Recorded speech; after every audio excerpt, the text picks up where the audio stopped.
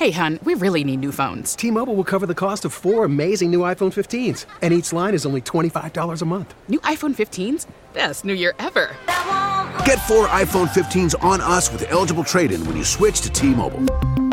Minimum of 4 lines for $25 per line per month with autopay discount using debit or bank account. $5 more per line without autopay, plus taxes and fees. Phone fee at 24 monthly bill credits for well-qualified customers. Contact us before canceling account to continue bill credits or credit stop and balance on required finance agreement due. $35 per line connection charge applies. See T-Mobile.com. We made USAA insurance to help you save. Take advantage of savings when you cover your home and your ride. Discover how we're helping members save at USAA.com/bundle. Restrictions apply. Hello, I'm Josh Witt. I'm not going to sleep well tonight. Welcome to Unreasonable Doubt, a podcast about West Virginia University basketball. Episode 7, Missouri. Follow me on Instagram at Burning Springs. Follow me on Facebook. Search for Unreasonable Doubt. Find information about the show there. Email unreasonabledoubtwv@gmail.com. West Virginia comes back from down 16 with about 8 minutes to go to win 83-79. West Virginia was out-rebounded by 15. They shot 36% from the field. The offense was stagnant. Guys were standing around for good portions of the game. Carter had 3 fouls in the first half, and West Virginia pulls it out. Javon Carter, what a game. 29 points. There was a stretch in the second half where on Missouri possessions, 3 times in a row, Carter got a steal. 6 points in 40 seconds when West Virginia needed. They were down 13 with 5 minutes left. Then he gets those 3 steals in a row. Couple of shots and a free throw and 2 free throws. The guy from Missouri, Geist, he tried to throw it into his breadbasket, and Carter he wasn't going to get played. You can't play him like that. Hey, man, he's a senior. He's got a number 2 in the world chin strap beard. He is not going to get played. And then, of course, I mentioned earlier, 3 fouls in the first half, did not foul out, made the 3 to take the lead 77-75, iced the game with the last free throws. Man, he was in a frenzy that second half, and confident, and he brought home the victory for West Virginia, along with the other senior, Daxter Miles. My nickname for him will be the roller coaster. He is up and down. Not consistent. But when it's good, it's great. And he was great tonight. After Carter's steal flurry, Miles scored the next 4 points, including a steal. He made clutch free throws. He made almost all his free throws. He struggled with that in his career. Tonight, 14 of 15 from the line. Great game. Needed all those points from Miles, including a bunch of free throws late in the game to keep a 4-point lead. So great job from Daxter Miles. Unsung hero Wesley Harris. He did the dirty work tonight. 9 points, 10 rebounds. Especially in the first half, he was flying around getting offensive rebounds. Not trying to shoot threes or do something out of his comfort zone, let the game come to him. Big block, the possession before the Carter 3. He made 5 of 6 from the free throw line. West Virginia only missed 5 tonight. They got a bunch of points from the free throw line. I worried about that earlier in the season. Tonight they're not going to shoot it this well every game, but if they didn't shoot that well tonight, they would have lost. So fantastic. Huggins was running post-ups. This is how rough the offense was. He was running post-ups for aggressive neck tattoo freshman Teddy Allen, and Teddy delivered. He had 8 points tonight. He was really good. He did not shoot any threes. He did really good. And I got to give credit to Huggins. Konate, foul trouble. Carter, foul trouble.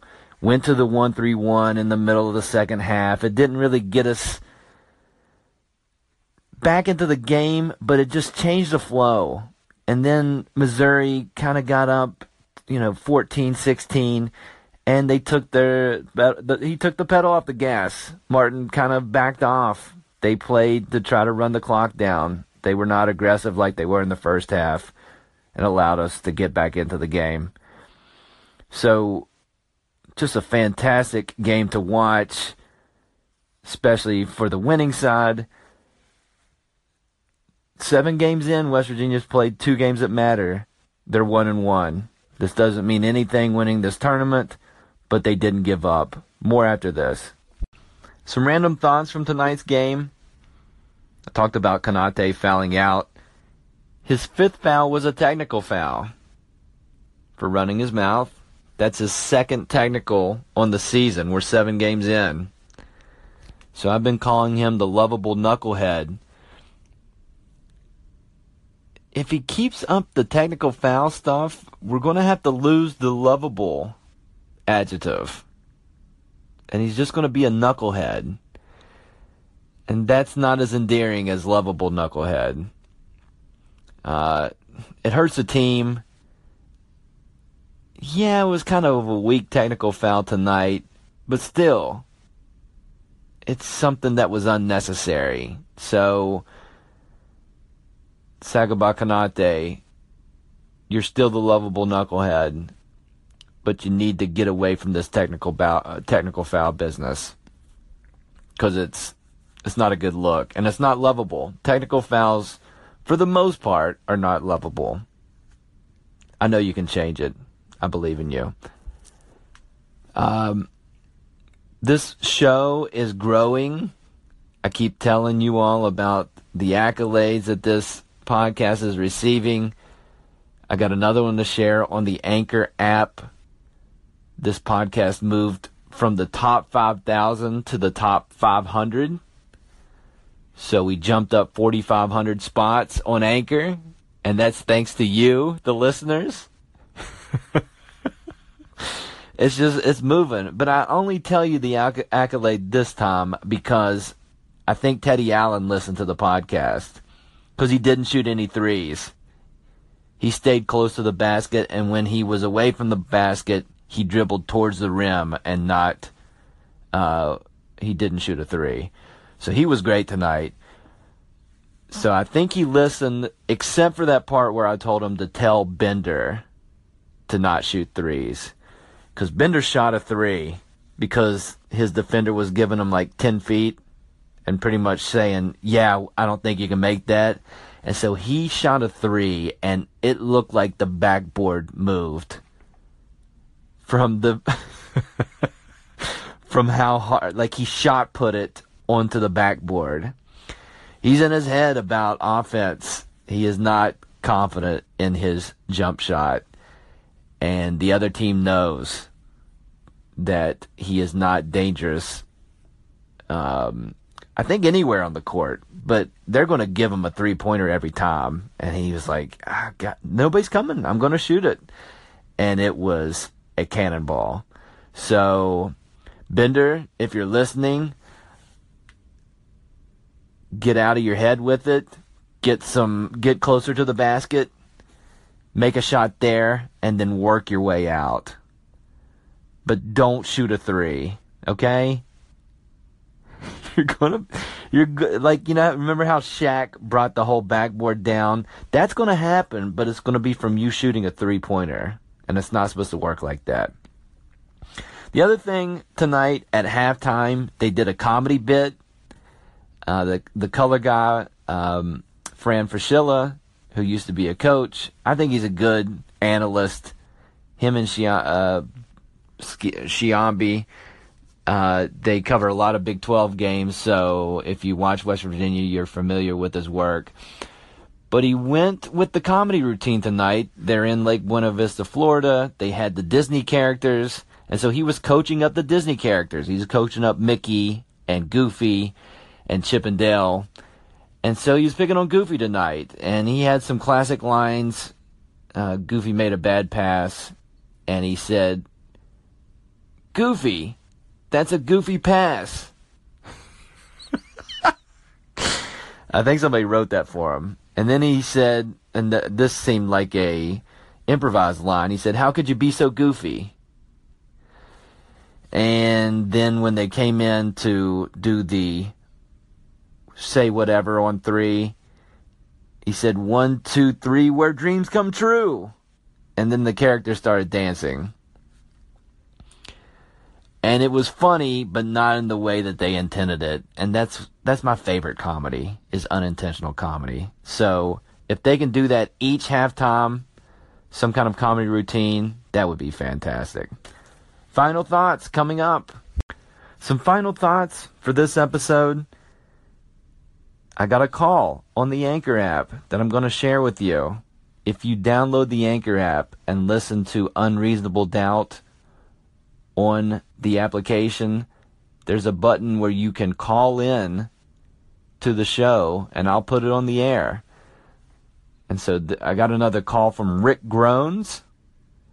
Rick, he left a lengthy call this time, so I've shortened it due to the time constraints of this podcast that I put on myself. But here's his edited call. Hey Josh, great job on the podcast. This is Rick. It has come to my attention in some of the forums that the format of my questions may be a bit off to some people. I apologize for that. So I'm just going to ask some questions. I'm not going to number them. You can count them and then number them if you want to at the end. That's fine. I don't have a problem with that. But I want to know, who do you think are some of the best players over 7'4" tall that you've seen in your lifetime? 7'4" is the mark that they have to hit. Also, the elevator story. It's a bold move to walk just straight past the elevator and stop at some point and turn back around. I mean, you're putting a lot out there. You really don't want to ride with that person. Like you said, you're not guaranteeing that you're going to ride alone. So you're playing a numbers game. And what's the percentages? Of you? Thanks, Rick, for that question. This is in response to the Central Florida player who was over 7'4". He was 7'6". And so in my research, I just thought of guys who were taller than your standard 7-footer. And I came up with 6 names. The rest of, they didn't crack the top 3. Mark Eaton for the Utah Jazz. Strong beard, not a very good basketball player for 7'4". Manute Bol, 7'7". His son is being recruited for college.